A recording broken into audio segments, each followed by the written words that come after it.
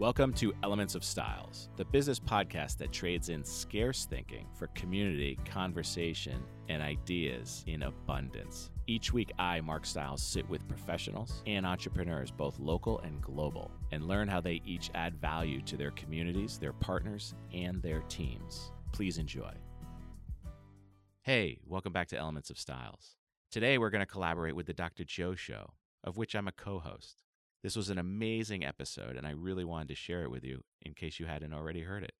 Please enjoy. Hi, can you see me? Hey, You did. hello everyone. Hello. Nice to meet you. Nice to meet you all as well. So, fair warning, I'm not 100% sure if my agent made this 100% clear to you all or not. I'm currently in the middle of a marathon stream. Yes. So this is being live streamed on my channel as well. Hello, everybody.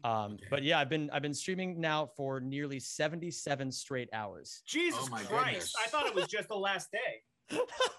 Wait. 77 Wow. hours. 77 hours. With no sleep? Well, then? I've been sleeping at nights. I have you can see the air mattress behind me. This is my stream office. Every night I turn on what's called Media Share, and then people can donate money to just basically play any YouTube video they want, and then while I'm sleeping, they just entertain themselves. It's very, very wild. It's you know, this is the kind of stuff that wasn't even possible, I don't think, like, 5 to 10 years ago. But now this is the reality of what it's like as a live streamer. This is the kind of stuff people do sometimes. I mean, granted, this is not an everyday thing. This is a very, very special occasion, but it's not an everyday thing. It's a 77-hour thing. It's multiple days. multiple day thing. Yeah. So yeah, it's a pleasure to be here. Thank you so much for inviting me. So it's a subathon? Subathon. That's what it's called. Yes. It's a thing. I'm not 100% sure how recent this sort of thing has been done. But there was an extremely popular streamer in the recent past who did this, and he made endless trunks of money doing this. So this is just like a thing that's caught on. It's kind of trickled down through the Twitch ecosystem now. And so every now and then people just do these sorts of crazy marathons. And the idea is you'll continue to play 90 seconds for every person that subscribes. That is the idea. Yes. 90 seconds added onto the clock. Wow. So the original length of this stream was 8 hours, and my community has really come in the clutch here. So massive shout outs to them. Wow. Do you resent them just a little bit? Never once in my life.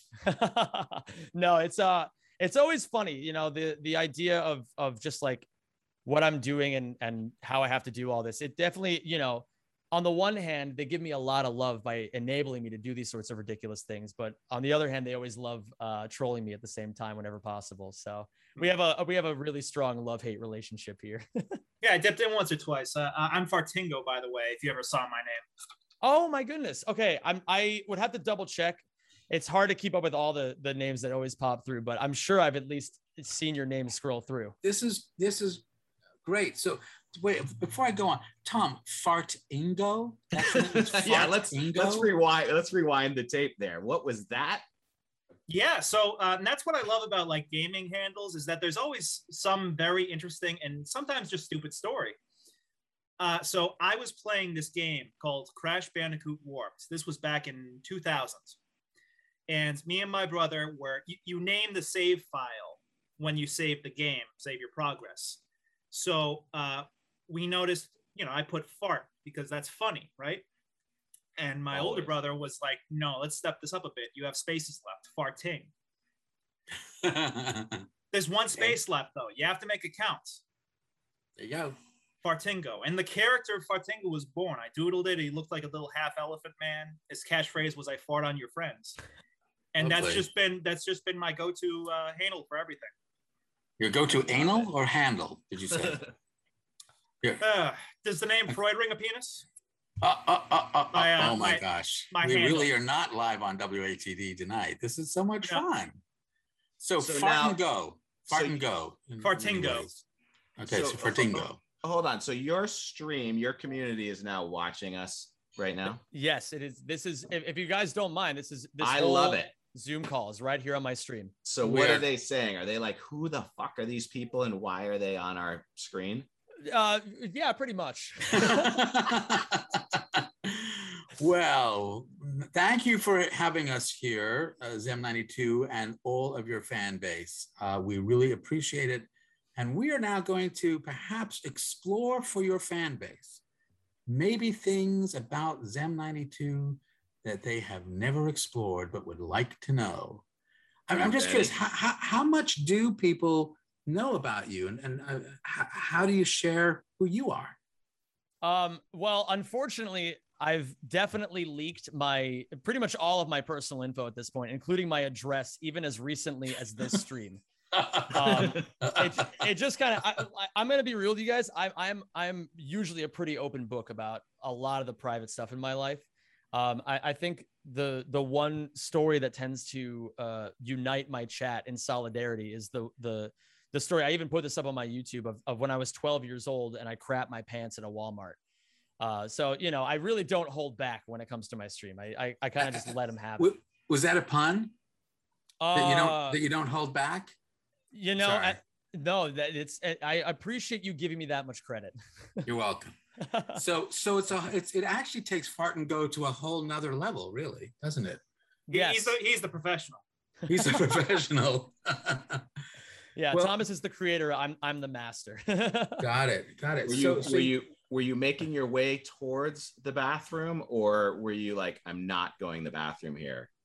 It was as innocuous as me. When I was 12, my dad would take me to Walmart because that's what you do in backwoods Pennsylvania. You just go to Walmart sometimes. And I was making my way to the electronics section, and he was off to doing, I don't know, shopping or whatever adults do at Walmart.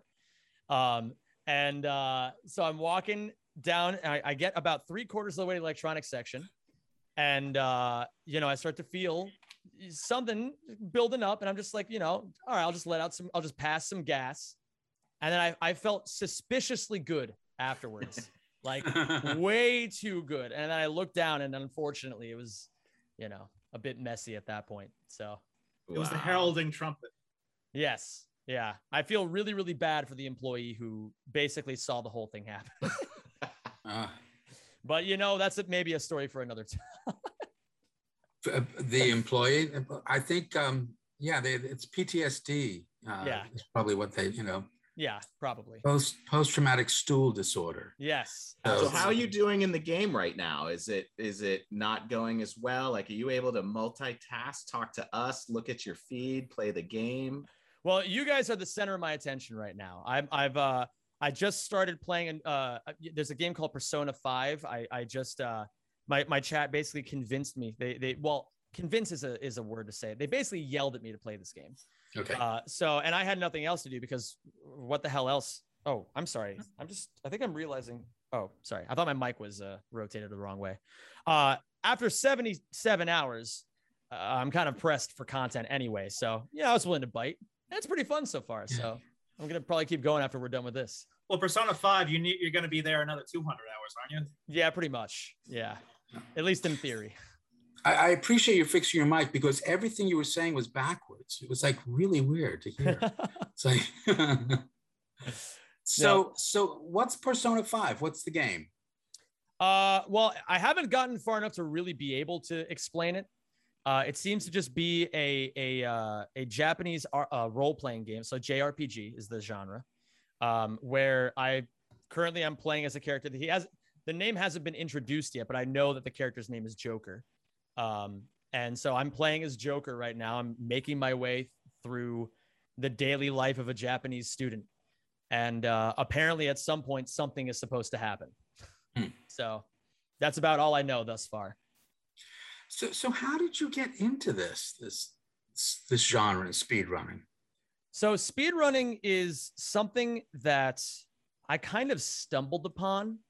And I feel like that's how it is for nearly everybody who gets into it. I don't know anybody who goes into speedrunning, like, I think when you're a kid or like growing up, when you're playing games all the time, you think, I wonder how fast I could, like, you beat it once to your favorite game. You want to play it over and over. You're like, how fast could I beat this? But you never really like look into it all that much, or at least when I was growing up, because You know, that was like the era of dial-up. I couldn't even connect to the internet, let alone research this kind of stuff.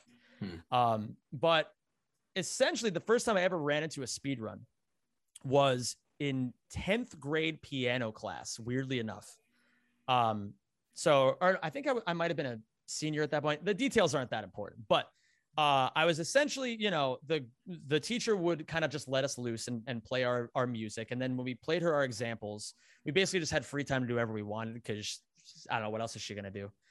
And so I would normally just surf the web. And there's a website that was very popular back in the day. I don't know how popular it is these days, but it's called eBaum's World.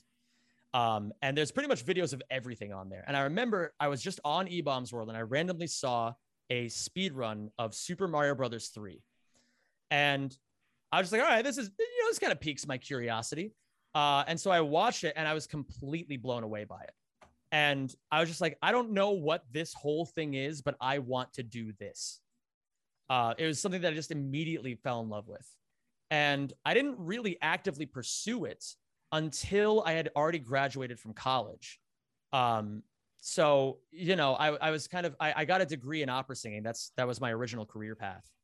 And when you're 21 and you enter the real world, there's not really a whole lot of job opportunities for a young opera singer.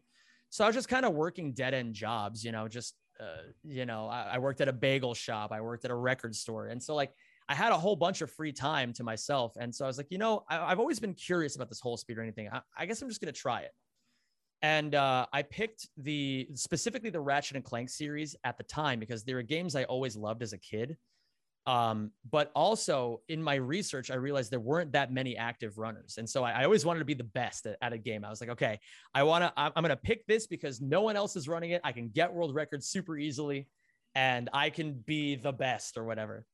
And, you know, I found a really small community of people who actually were running the games and we started collaborating and working together.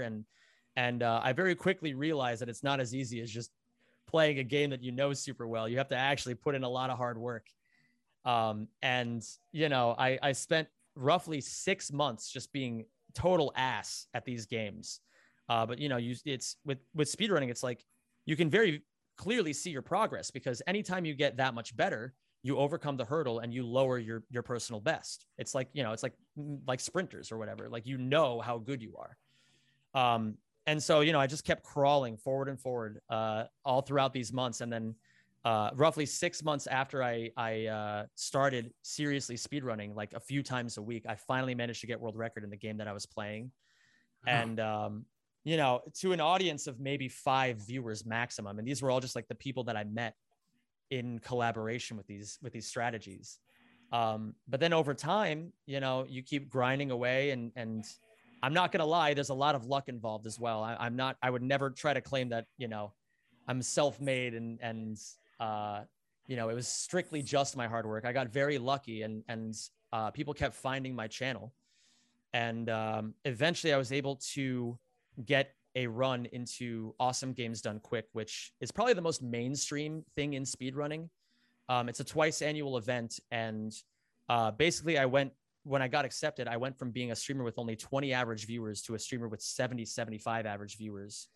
And I've just been building and building and building from there. I think, you know, throughout pretty much this whole marathon, it's been fluctuating somewhere between like six to 650 viewers at its highest, and then like at its lowest, somewhere around like 300, I think. So even when I'm here asleep on my bed, there's still, you know, 300 people loving up on my content, and I really appreciate them so much. But it's been a long and arduous road to get there for sure. It's such a hard game series to speed run in just that. I love taking my time in Ratchet and Clank. So for people who don't know, Ratchet and Clank is like one of the perfect games if you have autism. It's like a goofy, cartoony kind of game where you're a little man, a Lombax, just like a cat person. It's sci-fi, and you get all these crazy weapons, and the weapons level up as you use them. So you'll go through worlds multiple times just to level up the weapons enough so that you can never use them again through the playthrough and focus on the next weapons. But to beat the game in like 2 hours or fewer, it just flies against my instincts when it comes to playing Ratchet and Clank, and it's impressive. Yeah. I think that's really the magic of speedrunning in general is like, these games, when you play them for the first time, they especially when you're watching all the cutscenes, you want to explore the world, in the Ratchet games specifically, it can take, 10 to 20 hours to beat them one time through. And like, for example, the game that I originally started playing, Ratchet and Clank 3, the world record now is less than 28 minutes. So, we take this game and we just break it wide open and we're just, we skip planets that people had no idea. We do movement tech that people didn't even think was possible. And, it's like, I really do think that that's like the pure essence of speedrunning is just like the idea of taking something and just redistributing it to people in a way that's totally unique. Like there's just no other thing in this world that's like speedrunning.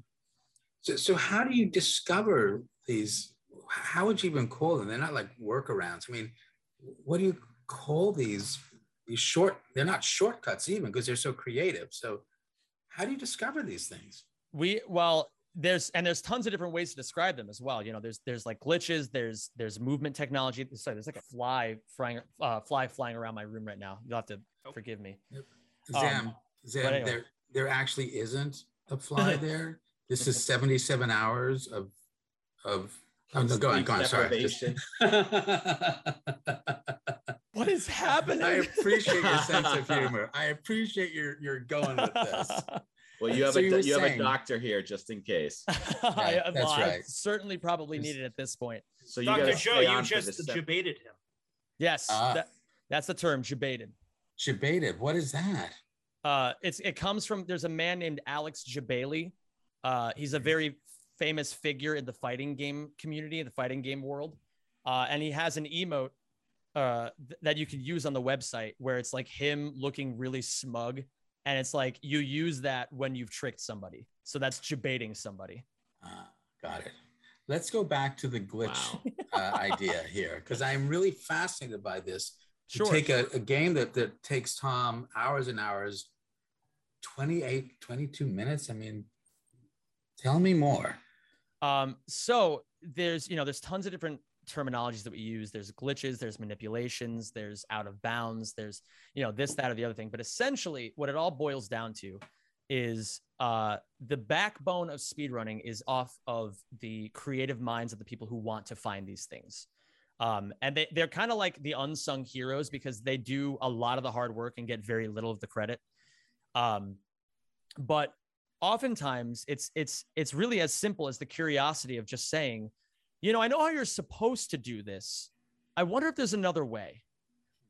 And it's almost, in a lot of ways, like the scientific method where they hypothesize like, okay, so if I were to do this thing, maybe this thing would happen.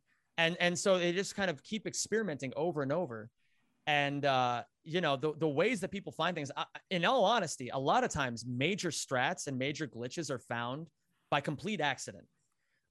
It's an interaction that like maybe some random person found that no one ever expected. But I've even seen instances as crazy as like one of my close friends in the community. He has had strats that have come to him in dreams where he's like dreamed about, I wonder if this thing is possible. And then he wakes up and then he tries it out and it just works, And yeah, there's a comment that one of the members of the Ratchet and Clank community just wrote in my chat that just said, simply walls are suggestions. It's like, you're really only bounded by your level of creativity. So you're oftentimes you're hacking the computer program. There are actually glitches that can do that. Like, for example, there is a way in the original Super Mario World on I think it's the Super Nintendo, where you can actually rewrite the code of the game from within the game itself. And it's called arbitrary code execution. And so you have, if you watch it, it looks like I don't even know how to describe it. It looks like like the person isn't even playing the game. They're just doing a series of random things over and over. And then before you even know it, like boom, the game just jumps them to the end credits and they've beaten the game. And so there's, as many ways to manipulate games as there are ways to just play it and normally straight up, But you're not actually like speeding it up. You're playing it at a normal, it's like you're not listening to a podcast and you can go to the X2X, right? No, yeah. I don't know if there's many games where speeding up is actually allowed. Got it. I don't know the rules of every single speed game out there. Maybe there are some where that's legal, but certainly not the games that I've ever played. And there's usually a very stringent set of rules that communities have to create to prevent people from going outside of the bounds of what's actually considered the difference between a manipulation and a cheat. Like they're two very different worlds. That Mario one sounded kind of like a cheat. Sort of, but it's also its own category. Like it's separated on a different leaderboard entirely. And so people play that version of the game when they feel like just bashing their head against a coding wall. And people normally just play the more substantial versions where you use the actual techniques in the game to beat it as fast as you can. Yeah, they're like almost joke categories where it might take 2 minutes to finish a game, but for something like Awesome Games Done Quick, that might not be the most entertaining thing to watch. Mm-hmm.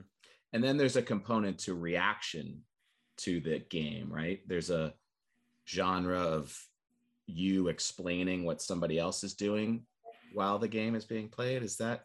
That's a very popular content creation idea in general. It's always easy content for somebody who's an expert in something to just pull out something that's relevant to their audience's interest and just say, okay, let me explain this to you. And I have a few of those videos on my channel as well, where I I take other people's speed runs, and with their permission, usually, I'll sit down with it and I'll just be like, okay, this is exactly what's happening. These are key moments that you may not realize what's normally going on. And, it's kind of insane because, there are like people out there who have, I'm not even exaggerating when I say this, like a doctoral thesis level knowledge of the inner workings of, like, for example, Super Mario 64. And, some of the most fascinating content out there tends to be when they just break down how they know all these things, that you can kind of, get a bit of their brain ooze into your ears as well, and be like, oh, okay, I kind of understand what's going on here. I don't really understand it all that much, but at least I understand enough now. That's kind of like listening to the Dr. Joe show sometimes. Oh, thanks. I think. No, really. Sometimes when you bring in your guests that are, masters of their scientific space, you could take people to another level where I can appreciate what you're saying. You get some of that by immersion. You're not gonna go shoulder to shoulder and debate with those folks, but you're certainly taking on some real value there.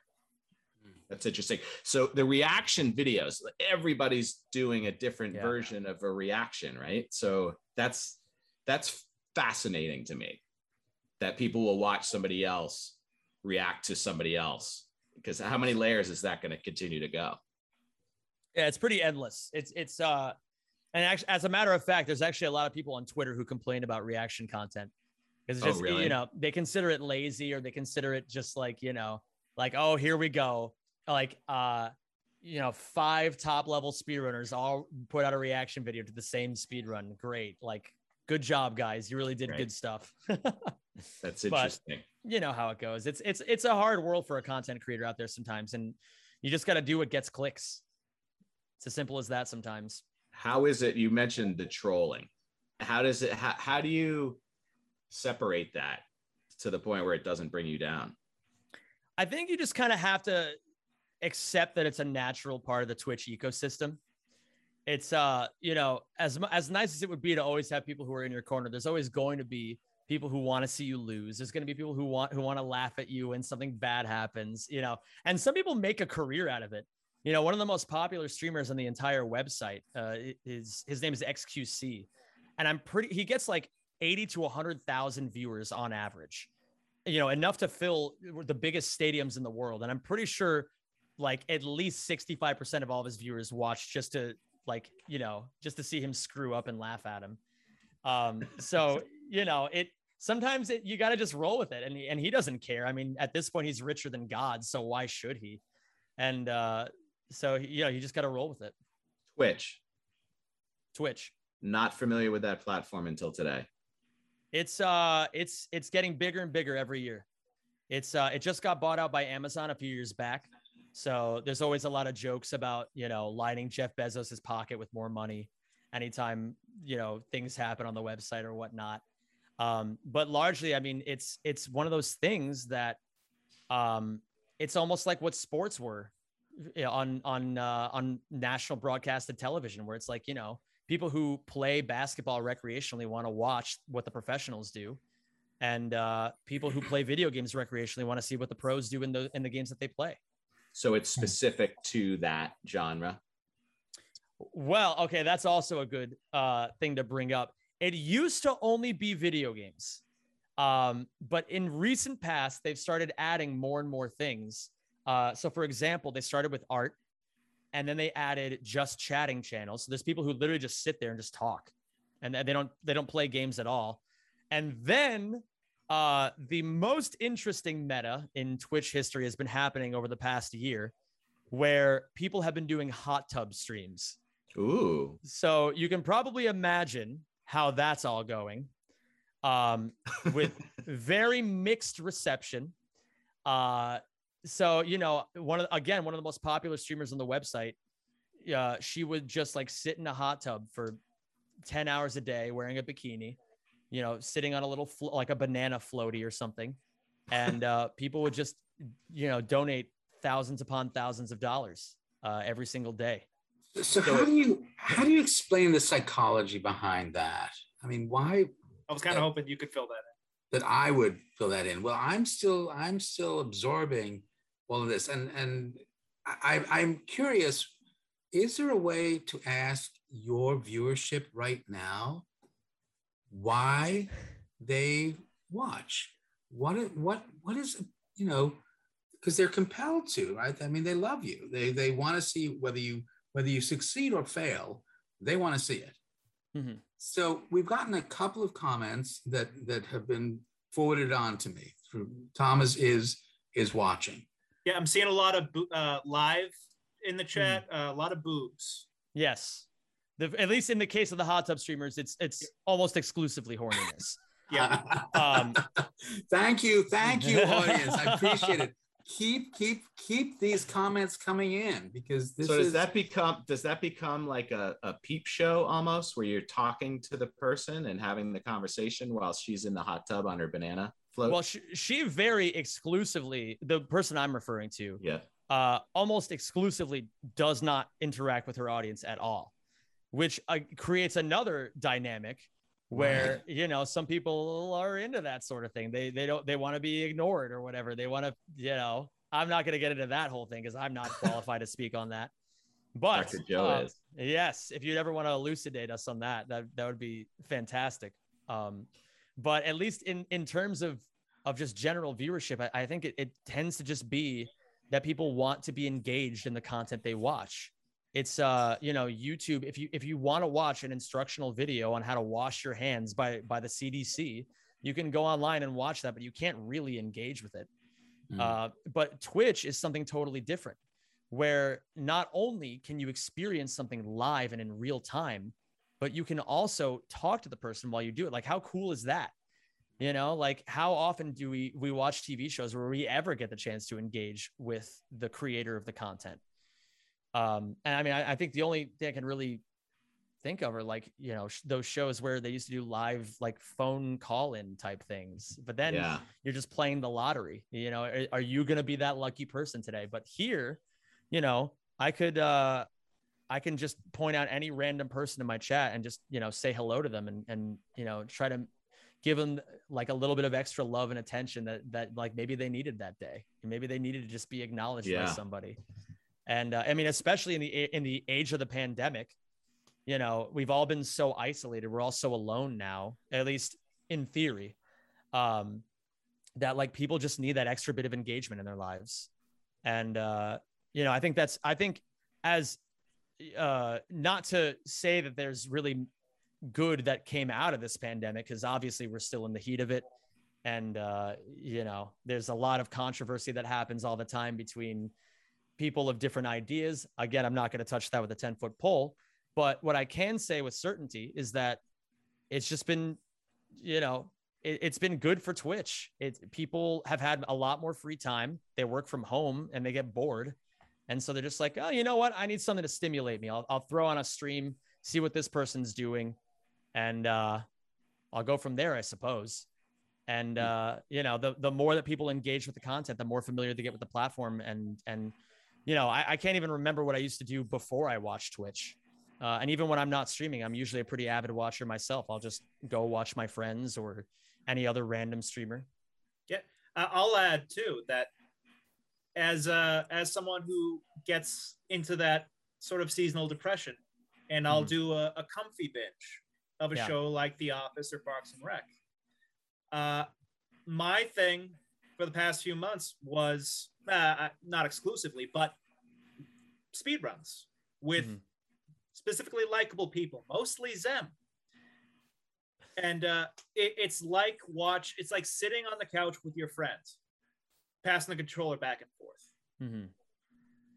Yeah. It can be a cozy feeling. So you keep them entertained, but it sounds like you keep them upbeat also.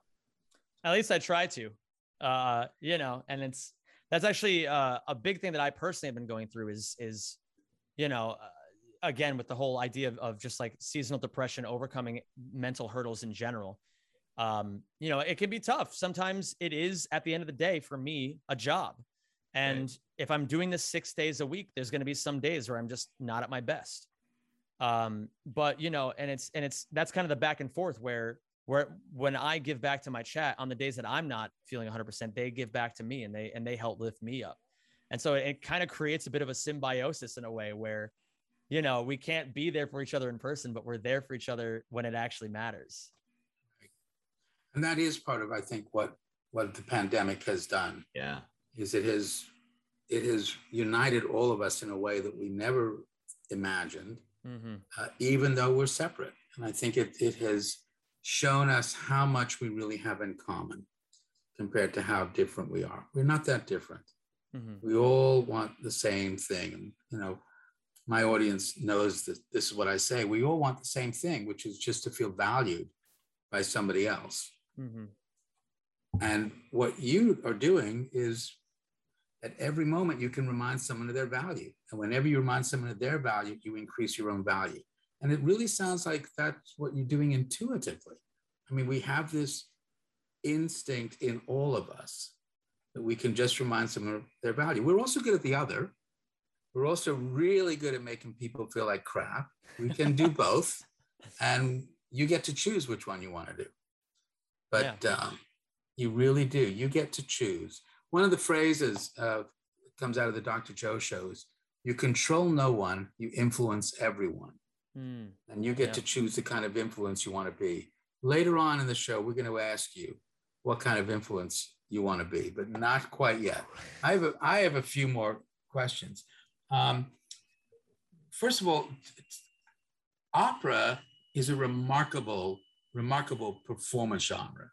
I mean, it's sometimes completely misunderstood in today's era. How did you get interested in that?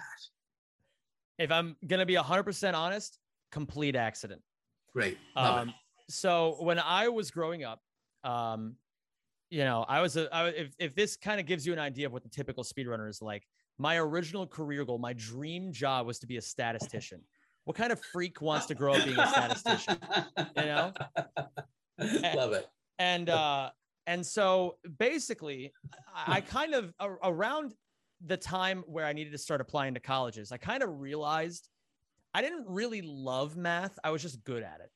You know, it was just something that like people always gave me accolades for, and it made me feel special, but I didn't actually enjoy it. It was always music that I really, really enjoyed. And I did choir all like from 4th grade onward. You know, I did all the honors choirs, and despite never having any formal training, I just really, really enjoyed music. And so basically the way that one of my close friends always describes my life story, he says, you know, basically I sat in my basement from ages 5 to 17 playing video games every day. And then my mom came downstairs and said, you need to go to college. And then I just said, I guess I'll do opera. So like, I honestly didn't really even know much of what vocal performance meant when I applied for it.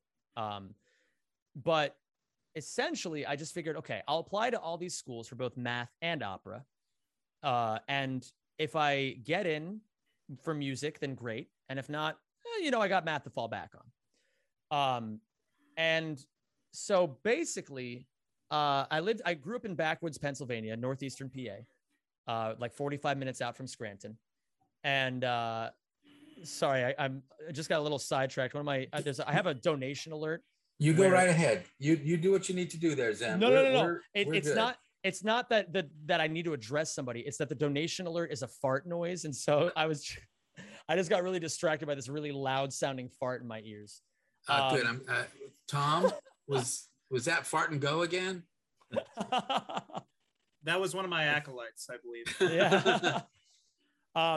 But yeah, so I my goal is to apply to a bunch of schools in Pennsylvania because I didn't want to stray too far from home. And despite not really having any formal education, I managed to get into Carnegie Mellon into their School of Music. Wow. I think I have a theory because I don't want to make it sound like I was some wunderkind, like some sort of, gifted voice or anything like that. I think it was because the year above me, they had 8 students they took that year and they were all girls. So they needed a lot of guys. And so they really lowered their standards. And so I think they liked the fact that I didn't have any training. They wanted to see what they could do. And so they kind of took me and I really had to play catch up. I was super far behind the curve at first. But I busted my ass and I didn't really think about it much at the time because I was so busy trying to catch up musically, but it really just made me feel alive. And so basically I just kind of stuck with it. And, I just finished right around the time of the pandemic starting, last year, around March or whatever, I was finishing up my master's degree, for opera as well. And I was getting ready to go out into the world of opera and, potentially see what I could do with it. And then unfortunately the pandemic, kind of backhanded me across the face and said, no, not just yet. But it's honestly, I actually really appreciate it because it's given me a lot of time to reflect on what I actually value in music and it's kind of influenced my goals in a way as well. I think before I was so busy focusing on the end goal of being somebody that I kind of lost what music meant to me in the shuffle. And so that's something that I actually really appreciate coming out of the pandemic. And I know I'm kind of getting a little bit off track here by saying this, but I just appreciate that it's giving me the chance to kind of sit with my thoughts for a bit and help me rediscover why I love music so much. So that's kind of the long and the short of how I got into it and how I'm stuck through it. But obviously in the meantime, I've had to do something else, which is why I'm doing streaming now. But it also says a lot about you, how you can see the lining, the silver lining in so many things. A lot of people would have a hard time with that, seeing how this has been a benefit to them. And at the same time, you're entertaining a whole bunch of people through the pandemic, which is a real gift. So were you tenor, bass? Baritone. Baritone. I started out as a tenor. I tried to brute force my way into it, but that's just not how singing works. Right. So it was almost like an intervention. I had a few friends sit me down and they just said, you have to stop singing tenor repertory. It is not working for you. You are a baritone. Just do it. And there's obviously a lot. Singers kind of go through metamorphoses every 6 to 12 months anyway. So I was pretty much overdue at that point. And do you write as well? I've written some music. It's something that I kind of took up as like a little hobby on the side. Back right around the time I was finishing undergrad. I haven't done too much with it in recent past, but I love exploring new music. I love learning, especially that's my biggest passion is current day opera. I mean, I think when everybody thinks of opera, they think of like, you know, the fat tenor walking around singing something written 200 years ago. Right. And there's a lot of, I personally think the heart and soul of classical music is the stuff being written today. And that's what I want to do. If I ever, cause I'm going to be moving to New York soon. My goal is to just connect with a bunch of newer artists who are trying to make, you know, create cool, new, interesting art, and offer my talents, my perceptions, my thoughts in a way to help bring all that to life. So that's, you know, it's, who knows how that's going to work, but I do have some friends over there who are still writing music. I've made a lot of composer friends, a lot of instrumentalist friends, and people are always willing to collaborate in the world of music. So I'm pretty hopeful. It's great. I actually just came back from New York. It's, you know, it's an incredible mecca of art. Yeah. So performing art in particular. And I assume that you can do your speed running from anywhere. Yeah, I can take it with me wherever I go. Right. That's amazing. I mean, don't get me wrong. Like, for example, I visited a friend in California last week. I brought like 25 pounds of tech gear with me to his house. I was like, okay, I got to stream from your house. He was like, do you really have to do this? I was like, no, but I'm going to anyway.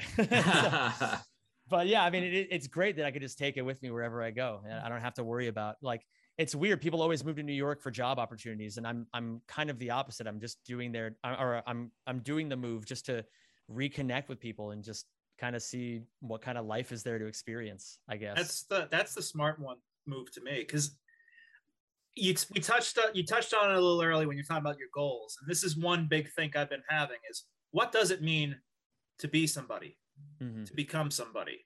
Because I feel like that way lies madness. I also think people get really lost in the shuffle of that as well. Like, people are so, like, there's an anime that I love called Ping Pong. My chat's gonna yell at me for this, but I have to mention this at some point. It's like one of my favorite shows ever. But there's one of the big theses of this show is that, like, it doesn't matter why you do something. It's about what it means to you. And so there's one of the lines where a player says, I don't want to be just another unremarkable ping pong player. And then one of the characters responds by saying, you know, I rather like an unremarkable ping pong player, because it's just like, you know, because it's the kind of people who do things just for the sake of doing it. They're doing it because they love it. They're doing it because it brings them joy and it, you know, brightens their world just a little bit. And, you know, that's something it took me a long time to kind of figure out here, but I feel like it's, you know, something that that helps kind of keep me pushing forward every day. Not to get too heady. No, it's a good place to be.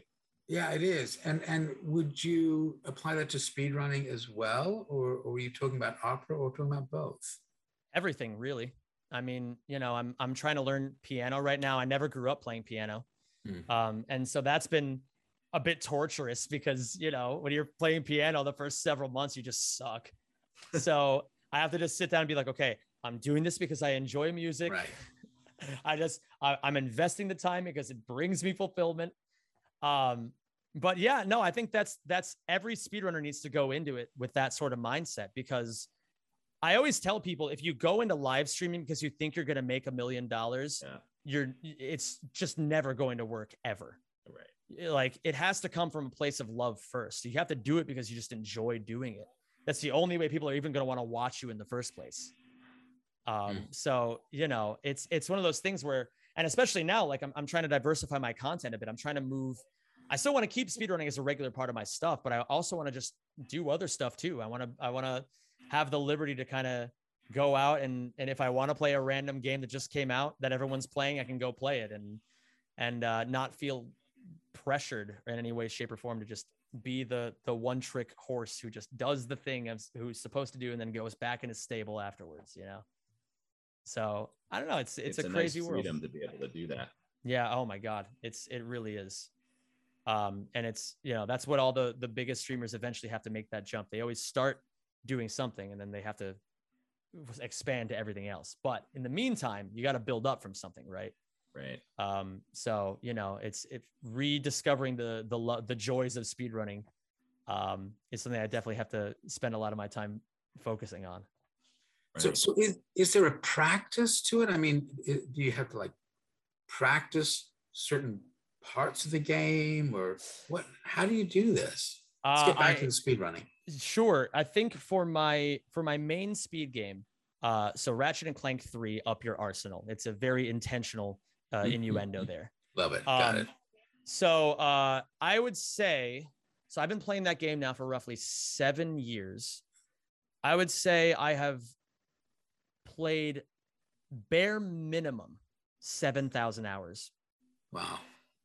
And a lot of that is run attempts on stream, but you know, a lot of that is just me sitting down with the game on my own time, practicing the same mundane thing over and over and over. You know, it's like they always say, like, mastering something isn't being able to do it 100 times. It's being able to do it so much you never mess it up again.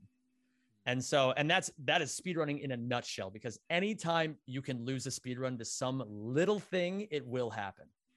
And there's also a huge mental game that goes into it as well, which I'm sure would be relatively interesting to dig into. But, you know, it's like you have to also go at it with a clear mind of, like, you can't over practice, you can't under practice, you can't expect to get the PB or the personal best or the world record on any given day. You have to just be ready to sit with the game, be there in the moment.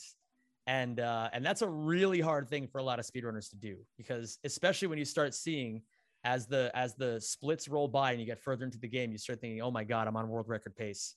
Like, being able to keep that composure is something that takes years to learn. And you know, even somebody as experienced as myself, just because I'm on world record pace does not mean that I'm going to get world record that run. And, you know, I've had so many heartbreaking moments where I get to the last minute and then I make one mistake, you know, and it's just like, you got to be ready to keep yourself in a headspace where you just keep on trucking along, and you reset the timer and you go again.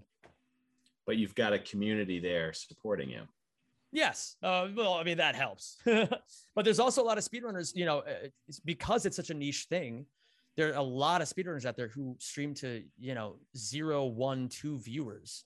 And especially when they're first starting out, it's like, you know, you got to really be in a good headspace to be able to deal with that when you don't have other people lifting you up. At this point, you know, it's easy for me to deal with that kind of crap, because, you know, sometimes I'll lose a speed run, then somebody, you know, gives me $20 and they're just like, hey man, sorry that happened, here you go. And I'll be like, oh, okay, well that makes this a lot better. But, you know, I understand that I'm in a position of privilege in that regard, and not every other speedrunner has that sort of thing. And that's, you know, something I've been actively working on, and within my own community, the Ratchet and Clank community, is helping to bring other people to the streamers who only do get, you know, 0 to 5 viewers, so that they can experience some of that, like, upliftingness as well. How much of it is your personality, though? I mean, if someone's simply playing to break a record and not really engaging, that's not going to work. You're not going to engage. You're not going to get a community, right? Yeah. Well, and that's, community building happens a billion different ways. And I'm lucky that my chat can deal with my frenetic weirdness in the way that they do. You know, we have a wonderful back and forth. But, you know, I always say there's 2 pillars of being a content creator on Twitch. Either you have to be the most personable, most affectionate, like, amicable person you could possibly be, so much so that people just want to watch you just to be with you, or you have to be the absolute best. And the closer you get to being 100% at both, realistically, the more successful you're going to be, although it's still not as linear as that. But you have to be able to do at least one. And something that I try to do is just try to maximize both as best as I possibly can. So, you know, I try to engage with my chat, even when they send fart donations like they're doing right now to try to distract me. But yeah, you know, I just, how does that work? How does the monetization work? So when I first started out, I streamed totally, you know, it was just free labor pretty much. I didn't have any sort of way to monetize my channel. I had to actually become a partnered streamer, which means I needed to have like 100 average viewers, somewhere around there, which is really difficult to do because there are millions of people streaming on this website. So even to just have 100 viewers is really, like, that already puts you in the top 1% of the entire website, if not higher than that. But then it gave me a button to allow people to pay a monthly subscription. And, you know, there's like ways you can donate within the website itself. You can donate outside of the website. There's ways to like link that to the Twitch channel. You can run advertisements on your channel, things like that. Like Patreon. Some people do have Patreon. I don't have one myself, but there's plenty of people who do. That nowadays there's OnlyFans, which is used for a whole lot of reasons. One reason. Mostly one reason. What was that? What was the payment called? OnlyFans. Yeah, I'm sure anybody watching knows exactly what that is already. But yeah, that's it's mostly you're not allowed to advertise OnlyFans on Twitch because it's mostly not safe for work content. But a lot of people do that as well to supplement income. But yeah, but nowadays, what's kind of cool is that regardless of your size, you could become a Twitch affiliate if you have like, 5 viewers on average. I don't even know if it's that much, but they give you the option to monetize your channel, and it helps give like a little bit back to the streamers who are mostly just doing it out of love. So it doesn't just have to be like them sacrificing their own man hours to do it, But yeah, so the monetization happens in tons of different ways. And it's kind of cool that there are so many options now for content creators, because it really is, only getting harder and harder as more and more people enter the pool to kind of stand out. Huh. So interesting. So do you bring any of your performance skills from opera, do you think, into what you're doing as a performer on the internet? I really do think that the acting skills that I learned as a stage performer have helped me out a ton. Because you kind of have to, so much of acting, I like acting seems like such a nebulous thing to people who are not actors, but anyone who is an actor can tell you that it's basically just the study of how you react to things. And so oftentimes the best way to grow as a streamer is to kind of challenge the way that you react to things and say, okay, well, why am I reacting this way? Like how can I put this into words, and how can I adjust this for the next time? And so a lot of what I do in my spare time, I'll watch my own content and I'll be like, how does this make me feel? Like am I an enjoyer of my own content? And if not, what do I need to do differently? And so, I'll bring in my musical skills from time to time. Maybe I'll do a little bit of singing or like play some piano for them or what have you. But largely, I think the most benefit I've ever gotten out of my opera career has been being able to sit in front of a camera and just, enjoy being there in that moment with however many people show up that day. Right. I can relate. A lot of reoccurring themes. Mm-hmm. Yeah. Well, in what way, Mark? A lot of reoccurring themes in the moment. Very zen. Yeah. It's a very zen vibe where it's very zen. The present, in the moment. Yes. It's the journey. Yeah. It's not the destination. Mm-hmm. Yeah. Because at the end of the day, it's just like the content that I provide largely, at least over the course of my career, has just been sitting, playing the same game over and over and over and over and over and over and over and over and over. And if it sounds grueling, it's because sometimes it really is. And so, you got to be willing to just kind of like see, all right, what kind of craziness is going to happen today? You'll never be a good streamer if you don't have a curious mind. Reference. Yes, I love that particular show. I don't know if Dr. Joe or Mark, I don't know if you guys have ever seen the show I Think You Should Leave. But it's a really hilarious show on Netflix that's like becoming the new hotbed of memes on the internet. Huh. So yeah, it's like a guy he's like an obnoxious ass. He's like a very clearly an obnoxious ass, and he like airs all of his dirty laundry very callously in front of like his girlfriend's friends, and is like remember like that we had this argument during that one dinner where I told you never be a great writer because you don't have a curious mind, like like that kind of stuff. It's just like really over the top surreal kind of humor. But I digress. No, I watched some of your videos, and what I enjoyed was really how into it you are and the enthusiasm, and then when there's a surprise, how you react to that, and like what just happened, like something happened that was like some huge score, or I don't know, but it's engaging. It really it's fun to watch, and you can see that you're having fun. And I think that's part of the appeal. Is having a window into another human being who is just playing a game. Mm-hmm. It's really a very interesting sort of, I mean, we have professional sports. I mean, people go to watch athletes like that all the time, but they don't have that engagement with them the way you do with your fan base. Mm-hmm.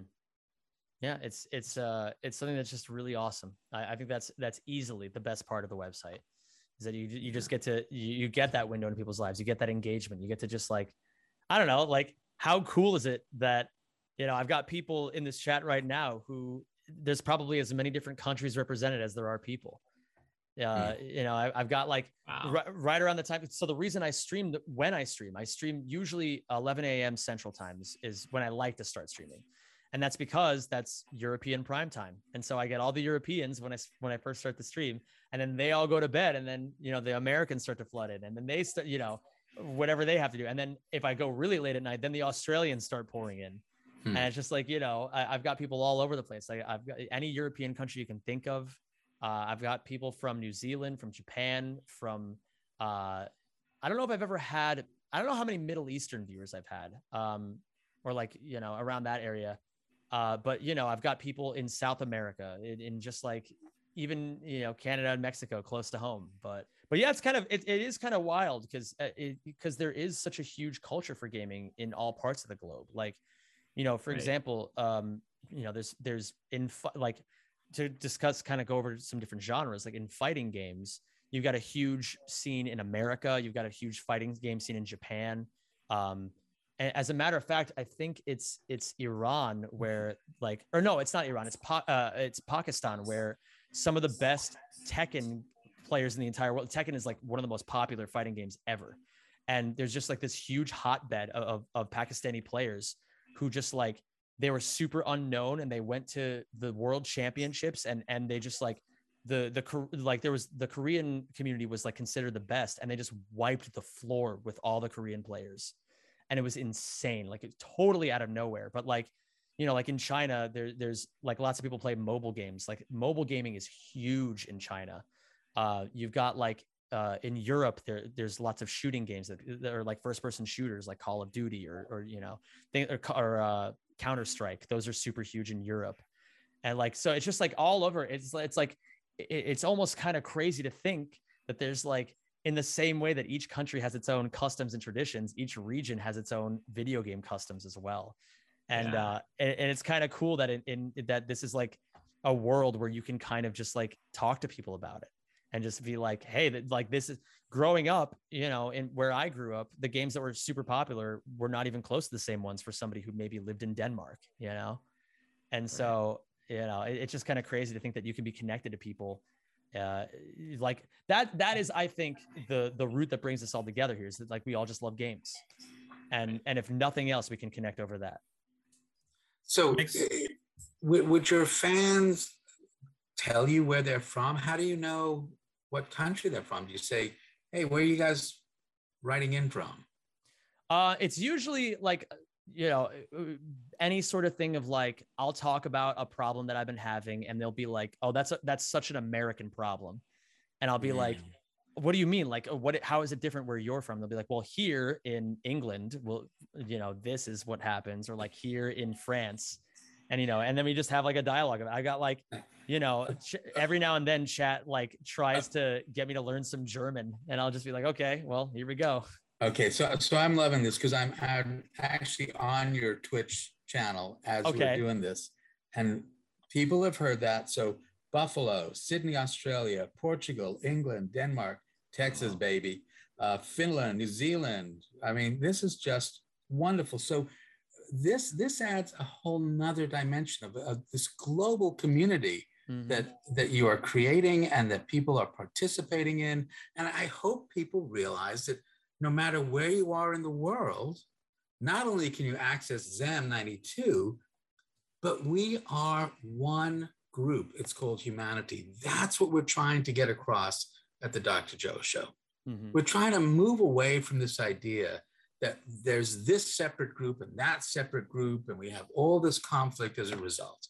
We're one group, and we can all enjoy the same thing. We can have fun. It doesn't matter what you want to have fun with, but everybody wants to have fun.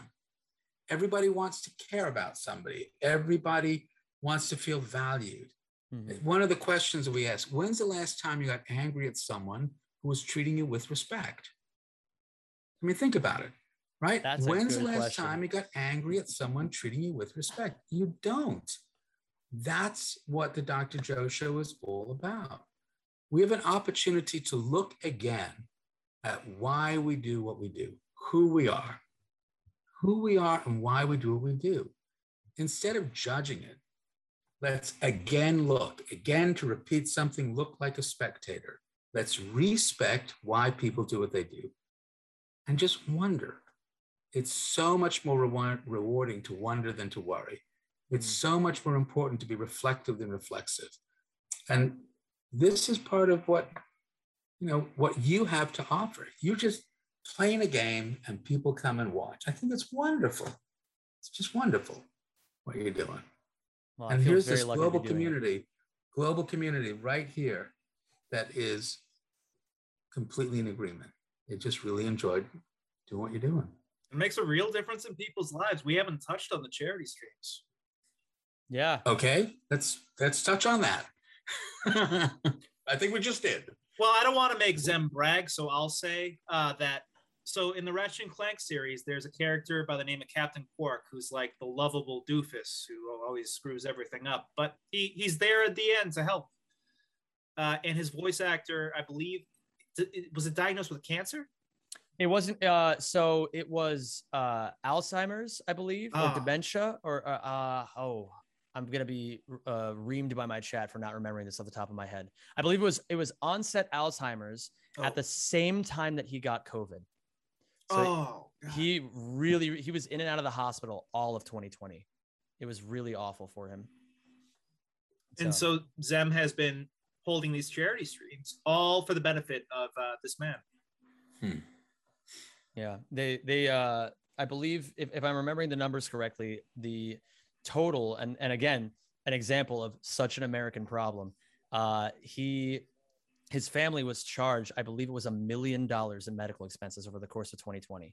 And his insurance, I mean, he had a great insurance and it covered the large brunt of it, but his family still owed $50,000. So we tried to, I really am not the one who should take credit for this. It's the community who did it. I just happened to be the nexus of where it could all funnel into. I happen to have like the credibility to be like, hey, I'm the person who is connected to Ratchet and Clank. Let's do something for this guy. But we ended up raising a little over $25,000 for him over the course of a week. Wow. And I, it was actually the toughest part of it, honestly, was getting in touch with him. Because obviously, his Alzheimer's, it's a disease that only gets worse. So he's not going to be able to connect with me over this. So I had to find his wife, Janice. And that was a very, very difficult effort because she was off the grid taking care of him. And, I happened to find the right people who managed to patch me through the right lines. And I was just like, hey, I just want to let you know this is a thing that's happening. Is there a way for me to get you this money securely and safely? And so, I ended up getting the address and it was as easy as just cutting the check at that point. And it took a lot of trust as well. I mean, people had to really trust me to handle that much money, which I really appreciated. But there were some people who did not trust me. There was actually there's forum pages on the internet for Ratchet and Clank, the fandom as a whole, where people would try to advertise my stream being like, hey, this is a thing that someone is trying to do. And the moderators of that forum page expressly banned any mention of me on the entire forum because they assumed I was trying to scam people because they didn't know who I was. They didn't know that I was a longtime fan of the series, that I make a career playing those games. And, they deleted all the posts. They banned, dozens of people were telling me I got banned for mentioning your stream. And so, there were some hardships along the way, but we managed to make it happen all the same. Yeah, and that's strange to me because don't you at least have a first name basis relationship? I like to think you've earned a few relationships with the people at Insomniac. Insomniac are the creators of Ratchet and Clank. I not only am I on like a first name basis with a lot of them, I talk to a lot of them frequently on social media. Like I literally just had a conversation about Taco Bell with one of them, like one of the devs of Insomniac, or one of the managers of Insomniac on Twitter yesterday. Like, you know, it's not uncommon for me to, and I've even flown out to Burbank, California, and I have done speed runs at their studio. And, you know, and obviously I'm not depending on Insomniac to give me the good word, because they're a business. They have their own set of rules to live by. Great business, though. Yes, absolutely. I think they've been voted the top business to work, the number one workplace in America, at least for 1 year. I would believe it. I mean, it's especially in the video game industry, it's these days we're finding out more and more. There's a lot of companies that are rife, yeah, with like you know, assault, like abuse allegations, things like that, of like crunches, yeah, manipulation of labor hours and things like that. And so, you know, to see a company that actually has a good reputation in the field is a breath of fresh air for sure. So much more. What else should we be asking you? What else do you want us to know about this remarkable world? I guess I can actually redelegate. I'm a big fan of redelegating responsibility. I'm going to redelegate this question to my chat, because I feel like I'm too close to even know what's interesting here. So I'll see if they, the first response simply said, ask them about your balls. Yes. Yeah. So, okay. we wanted to go into that, and I don't want it to be testy. Go on. I shave them in the shower. Great. It's helpful. You know, it's easier. Well, I want to ask you guys on a similar, I want to ask you guys how you feel about Mind Goblin. Pretty good, I guess. What is it? Mind Goblin these nuts. Oh. You know, it's funny because my my two sons were going to create a cider company called Charles Dickens. Mm-hmm. Right? So can you go? Yeah, of course. Right. That has those memes have infected the internet over the past year. It's like first it was Candace. That's another one. They ask you who's Candace. They say that Kentucky is the only state that begins with the letter K, and then you say, well, what about Kansas? And then of course, you know, and so on and so forth. So I actually I got Mind Goblin at the beginning of my 78-hour stream. And so of course I have to pass continue the cycle of abuse and pass it on to you guys now. Thank you. I guess, I actually did see one that was pretty interesting. There is a caveat to all this. So despite the fact that there is a way for all of us to connect, the new thing that's being researched is parasocial relationships. And I'm kind of curious if you guys have any insight on that, because it's one of those things where it's like, on the one hand, you know, all these people get a window into my life, but I don't get a window into theirs. So they all know me much, much better than I know them. And so sometimes, and it's not just me, it's a constant thing that happens to all sorts of content creators, where there's a problem where sometimes viewers will get a little too cozy, a little too comfortable, say something they maybe shouldn't say.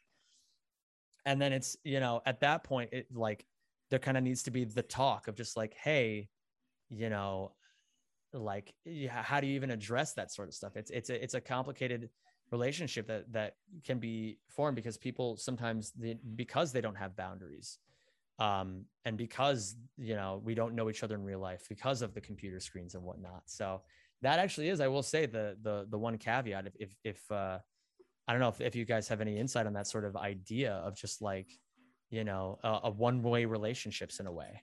Oh shit, yeah, Zem, I didn't tell you. Did either of your parents grow up watching this show Zoom? I'm scared to say anything. No, it's there was an old TV show. You can ask your parents if they grew up in Philly or on Zoom, but nonetheless, to answer your question. But I know where Tom's going with that, though. It's a celebrity status, right? That you guys share, right? You are a celebrity, Zem, and they're seeing what they want of you, what you're willing to put out there, right? You may be a much more open book than a celebrity where they're watching on TV and they think they know that person. Mm-hmm. But Dr. Joe was a childhood celebrity. If you look behind him, that's his picture on the world, the nationally renowned awarded 70s program Zoom. He's oh my Joe. Goodness. I'm gonna call my mom. See the about picture that one now? Yeah. Look it up. That's right. PBS Kids. To answer your question, do you see that similarity in your question? Kind of, yeah, for sure. I also see it in being a psychiatrist. Yeah. Because as a psychiatrist, I have the amazing privilege and opportunity of working with people in their time of need and learning about who they are and why they do what they do. And they get to just sort of guess about what I do. So yeah, there's a remarkable, it's a remarkable opportunity and privilege to help people. And, Zim, I think, I'd like to think that's part of what you recognize and why it's so appealing. I have the rare privilege of what I consider one definition of success. I love going to work and I love going home. And right now with Telly, I get to do both at the same time, which is great. But it's a remarkable thing to be able to help people and to have a community that begins to trust you, respect you, and value you. So it's pretty cool. So what's next? Do you pick another game, or do you just stick with the same game? How do you? Well, I do hop around games when I speedrun. There are like a few games that I tend to cycle between. But the end goal is to just start doing more stuff that can find more engagement. I'm in a position now where my channel is big enough that I can start moving into other things and just kind of trust that the community that I've built will come along for the ride. And, some will, some won't. And that's okay, but I'll still keep doing my thing as a speedrunner, at least trying to divvy it up, maybe 50-50, maybe change the percentages around depending on how I'm feeling on any given day. But my MO right now is to start all of my streams with speedruns because that's what people know me for. And then afterwards say, hey guys, if you enjoyed this, let's go on this adventure next, And as far as end goals go, I haven't really thought that far ahead. I'm mostly just trying to pick up some games that have a wider appeal. There's one game called Minecraft that everyone and their mother, I'm sure you've even heard it. Like everyone has heard of it. Right. Yes. Everyone. I said I was autistic, right? But yeah, it's one of these games that like mass appeal games that I can use. I can leverage the size of my channel to kind of shoehorn my way into just doing other stuff and see what kind of other people I can pick up. And as far as my goals as a streamer, it's mostly just to always keep in mind why I do it and to always keep trying to push myself to do new things. Because as something I've realized as a content creator, the most important thing that you can do is keep yourself from getting bored. Because if you're getting bored, everyone else is too. So that's kind of where I'm at right now. That's great. So I think we might have answered the second question, but the first question based on the I am approach. So the I am approach is the idea that we're always doing the best we can. Mm-hmm. If we don't like what we're doing, we can change it, but nobody's sick, nobody's broken, but we're influenced by 4 domains: your home domain, your social domain, which is everything else, the biological domain of your brain and body, and what I call the I see domain. How do I see myself? How do I think other people see me? And these 4 domains interact all the time, but we respond the best we can. Because the domains interact, A small change in any domain can have a big effect. You don't need to change everything. Mm-hmm. So Zem92, what small change can you recommend to your viewers and ours so that they can perhaps live their life and maybe with the same joy that you seem to be doing? I'm trying to think of the smallest one that impacts me the most, if that makes sense. Yes. If I'm going to give I'm going to have two answers for this, a shorter winded one and a longer winded one. I'll go for the longer winded one first. The longer winded one is just to make sure you are taking at least a little bit of time every day to do something that purely just brings you happiness. I think there's so many people who don't do that. We get so caught up in the rat race. We get so caught up in am I being productive? At least I found that's the American question is, am I being productive right now? And reminding yourself that you don't always have to be productive to feel successful is a good thing. You know, it's if we only view ourselves based on what we can offer to a workspace, then we're going to quickly lose our sense of value. But I think that in the smallest little thing that helps keep me going is to just make sure I stay hydrated. That's a big one. I've stay hydrated and eat at least some natural food.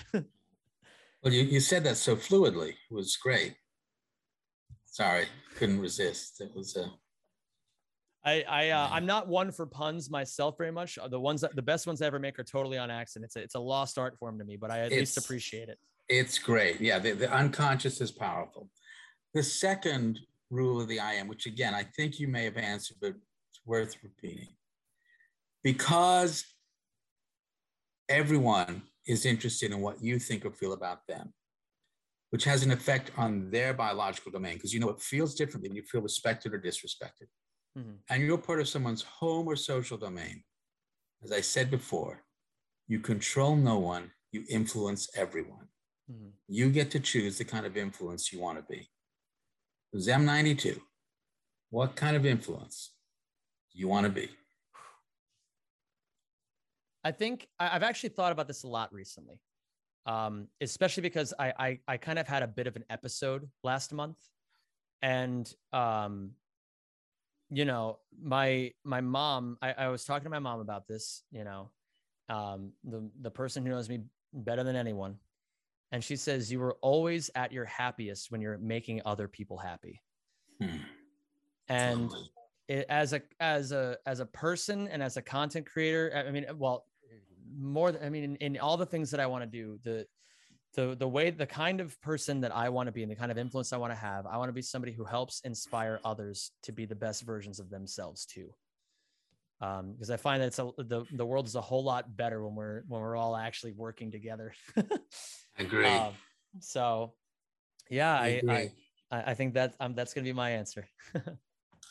And you know, I really appreciate that. And I would just say to people, you are doing the best you can right now.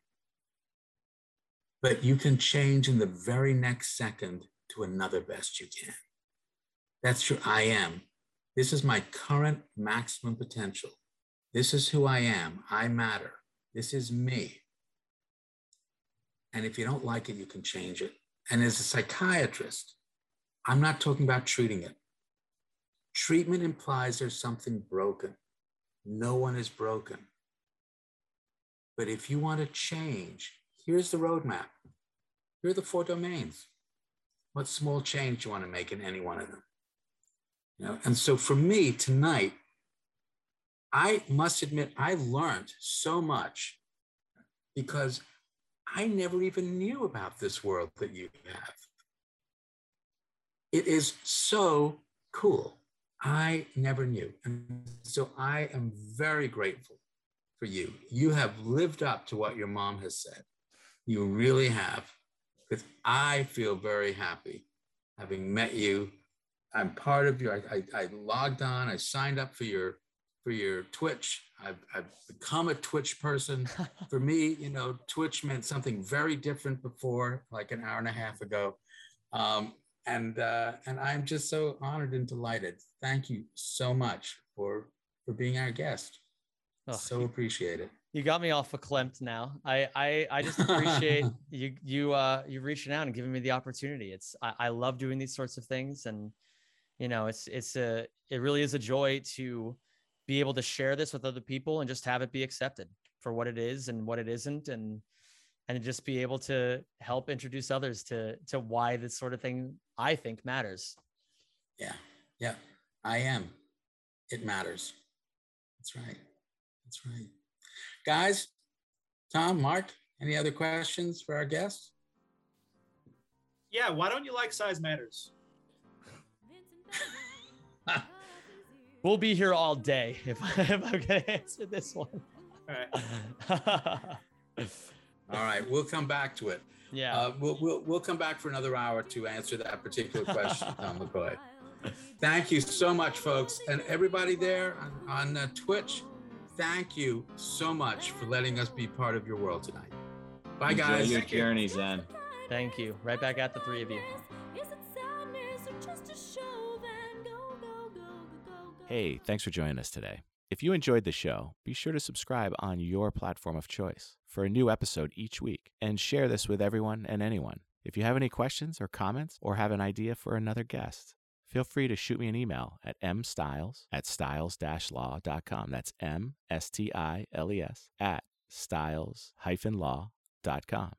And if you are a real estate professional, be sure to check us out on our private, exclusive Facebook page, The Real Estate School at 892, for content and Massachusetts continuing education opportunities. Be well, folks. Today's episode is sponsored by Securititle. Securititle helps Massachusetts real estate attorneys, real estate agents, loan professionals, buyers, and sellers with all of their title, settlement, and escrow needs. Securititle, SECURITITLE.com, where security and title come together.